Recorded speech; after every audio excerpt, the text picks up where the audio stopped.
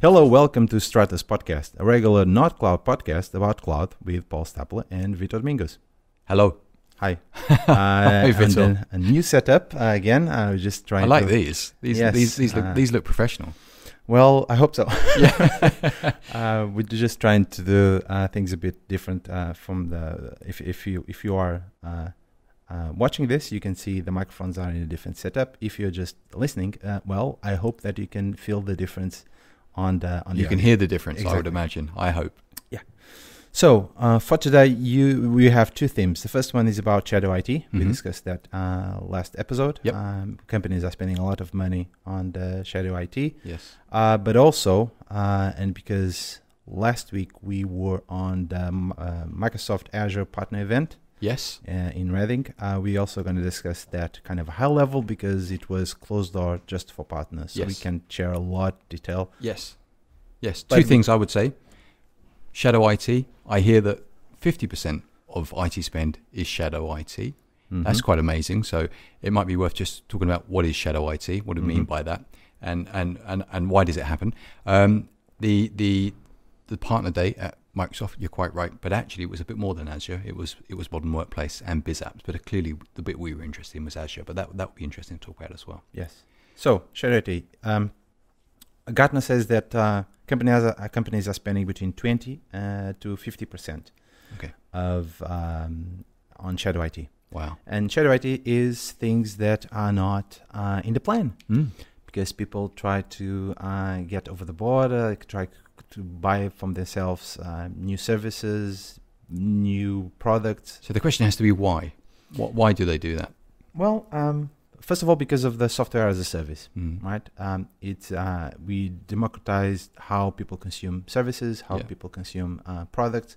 So instead of going through the normal procurement life cycles and procedures that are kind of expensive and heavy and take a long time to have, people just pick up the credit card and go online. They buy new service. So it's easier for them to access services. It is. Okay. It is easier, and because people then companies can try new products, they can experiment. So let's see if this one will work better for workplace or something else that we're going to do, and then they if that doesn't work, they're going to try a new one. And because everything can be connected, I can have a single sign-on between all of those platforms. So it's easier to share information between this kind of software as a service. And it's also easier because of the credit card and because of access and the democratization of this service to buy them, to have access to it. Which brings then to a problem when it comes to managing IT, because these things usually get out of the scope of a normal IT operations. Yeah, because I was about to ask. I mean, it sounds good. You have agility, you can manage your own destiny, you can get past those roadblocks that exist within your organization to make things happen. So isn't that a good thing? What is the downside? Well, the downside is about compliance, about managing risk, and about security. And okay, so not insignificant issues. Exactly. Because let's in the traditional way, every time we would get a new service, let's say from Oracle or SAP or something more heavier than that, what would happen is that they would go through the normal procurement services, and then they would get to the IT folks, right? So that they can have a proper assessment of a tool that can be deployed, that can be managed, that could be secured, and that will go through the normal process. So between having the need of to have a product and have actually the product in hand, it would take a few months, right, to set up the whole thing. Absolutely, yeah. With software as a service, you have the need now, and tomorrow everyone has already a login. But then the problem comes with where the data resides. What kind of data are we putting there? Is it private? Is it with the client? Is it going to be secure?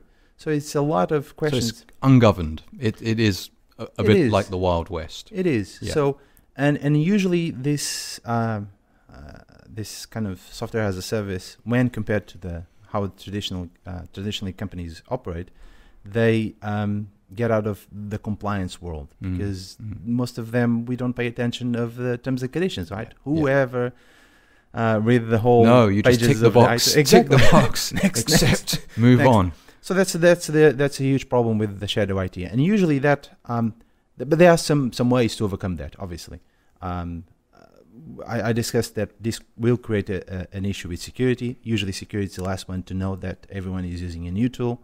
But also from an architectural point of view, having a bunch of tools that can do the same thing, it's not easy to manage. Yep. Then we'll create a burden because when we have 3, 4, 5, whatever tools just to do the same capability, then it becomes part of the system. Then we deliver that to the IT people for them to manage. And after a while, they're managing 5 tools just to do one thing that in the past was just one tool. Yes. So that's the problem that creates for companies. And that's right now has gotten put between 20 and 50% of the whole spending of a company. So you can't ignore it. No, you can't. And sometimes you don't know how much you're spending because it's credit card. It's a cheap service. It doesn't go through the normal channels of procurement of buying stuff. So everyone can do that, right? Everyone can put that in as a monthly expense. And we've seen that, right? I mean, that has, in some of the companies that we've worked with, given cloud a bad name to some extent. It is. But on the other hand, it gives them agility to do whatever they need, whenever they need it. Yeah. That's the big advantage of going with software as a service or platform as a service, infrastructure as a, everything as a service. Yes. Gives that flexibility and agility to operate overnight. Now, shadow IT, how we overcome that? First of all, and probably this is going to be sound too weird, but I don't think we're going to have just one solution. I don't think we're going to fix it. If probably the only way to fix it is cut or have proper cost centers. Yes. So allocate costs to a specific team and pay attention to the budget, whatever they're spending, and what kind of stuff are they actually buying, so that if they don't have access to funds, if they don't have access to a credit card, then they're not going to buy any kind of other software. That's the first issue. But as you've seen, people start using free stuff, which is even worse because if you don't pay for it, then you're the service. Yes. Then it starts being a shadow IT issue. It starts being a security issue. Yes. But control the budget, control the spending that teams are doing, and put practical compliance steps into it. So instead of looking for a tool in the market, just map the capabilities that you actually need, right? What do I need to do my job now? I have 5 different products. Which one will fit my current need? And adopt that one. And put that as a practice to the entire team, group, company that you operate in. Just put that as a practice. I say, well, listen, we have this one. Obviously, everyone can have their own. But we have this one that follows our internal compliance and security procedures.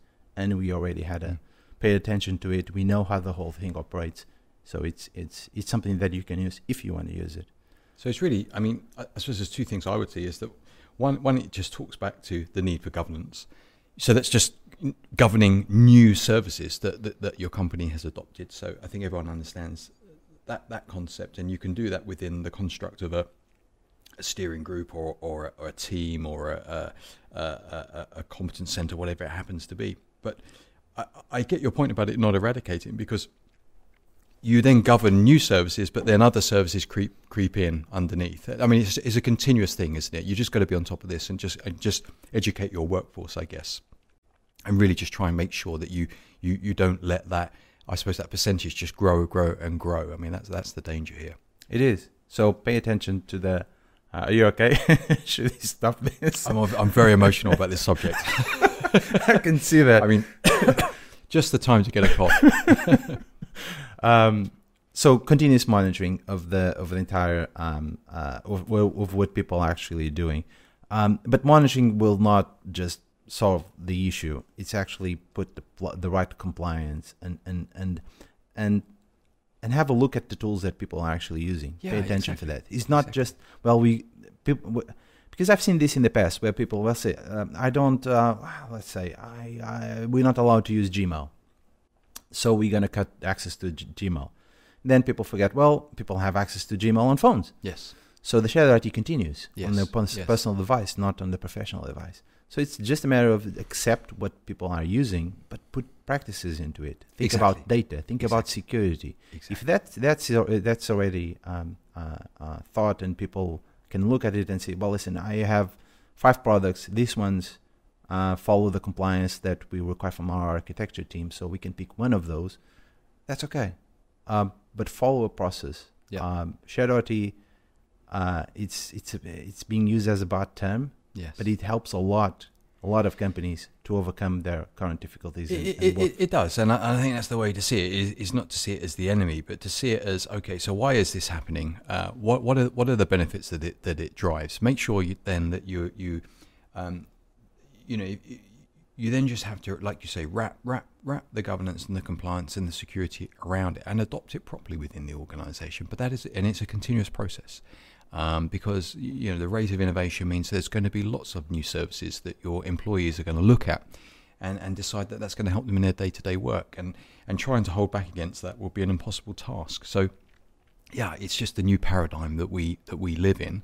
And I guess it's become more prominent in recent years, but I think it should be seen as a force for change and innovation rather than a threat to the organisation. But of course, it is a threat if you don't do anything about it, which is the key part. Exactly. Right. Shadow IT. Yes. Hopefully that that's okay now. Well, I think at least we've I've got over the cough and. And we can move to your favorite subject, which is the Azure Partner event that we went to Reading last time. Yes. Well, I'll tell you once more, it wasn't just Azure, but it was. We had an invitation to go down to see Microsoft last Friday, and that was an invitation extended to a number of partners looking at Azure and Biz Apps and Modern Workplace, so not just Azure, but that's really what we were interested in. And, really, really great to, I suppose, spend time with the Microsoft partner team, but also some of the people that are directly involved in the sales initiative in the areas of interest for those partners. And, it was a good day. They kept it quite short, which is always good because you've got to travel out to Reading, which if you live on the south coast like me is a bit of a way. But I really liked it. It was explaining the new strategy. There's a lot of slideware we can't talk about. A lot of that has to remain in the room, which is fair enough.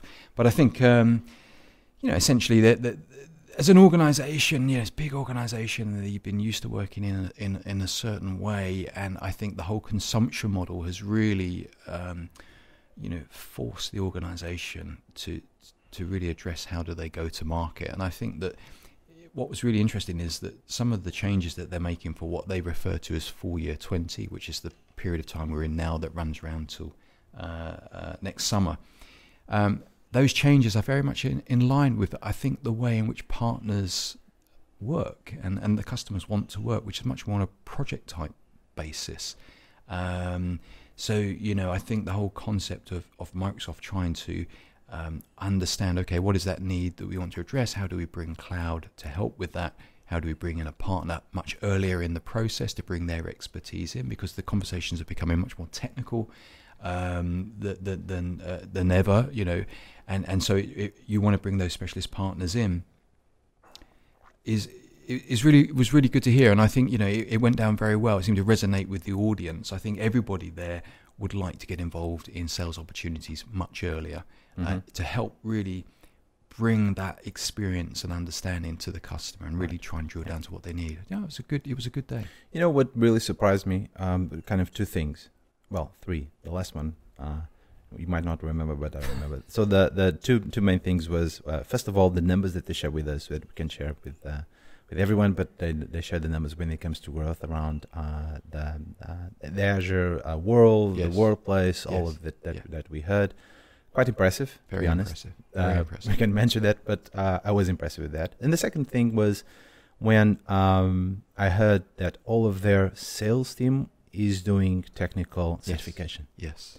All of them. Yes. They need to be technical savvy. They need to understand what are they doing, and they need to know, rather than just, well, we're going to sell you something. Yeah, exactly. We need to have that kind of technical background. So they are also doing this kind of transformation across the sales team and account team to have the technical certification. I was surprised with that. Yeah, I think they refer some to of that. It's really complicated to do, and if they can do that, I'm really surprised. Yes, I think they refer to it as technical intensity. So they're looking to take all of the partner teams and the sales teams to level 200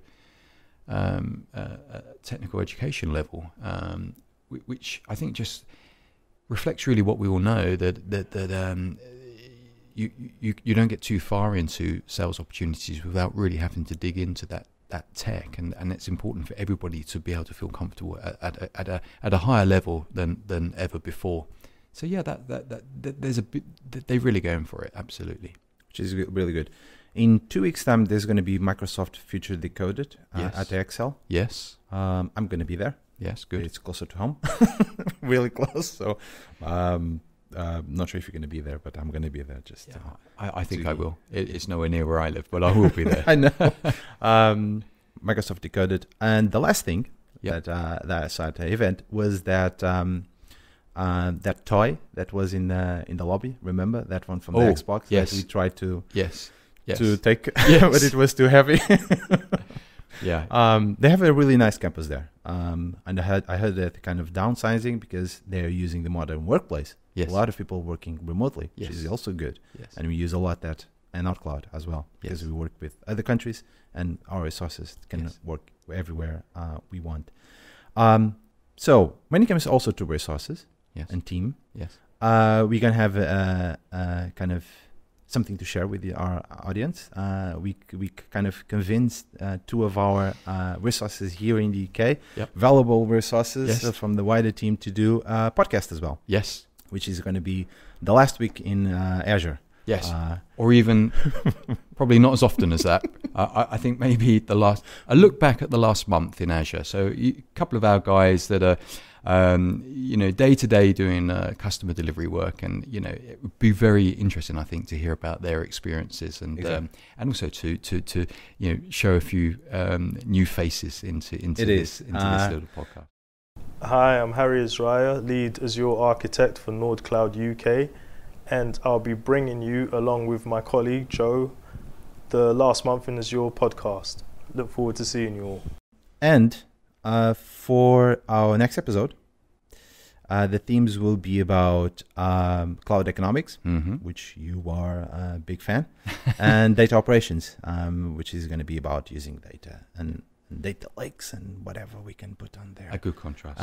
But in the meantime, I'm going to be in Helsinki, in Finland, talking to our group CEO and head of professional services. And probably that's not going to be a proper episode for a podcast, but it will be some interviews that we're going to probably comment on and discuss that afterwards. So absolutely, it'd be very interesting to hear their view, and let's have fun. Expand the Stratos podcast to other countries as well. Yeah, absolutely. No, good on you. Yeah. Okay. Take a coat. It's probably colder than it is here, or maybe not. I don't. We'll see about that next week. Okay. Great. Excellent. Thanks very much. Thanks. Till the next time.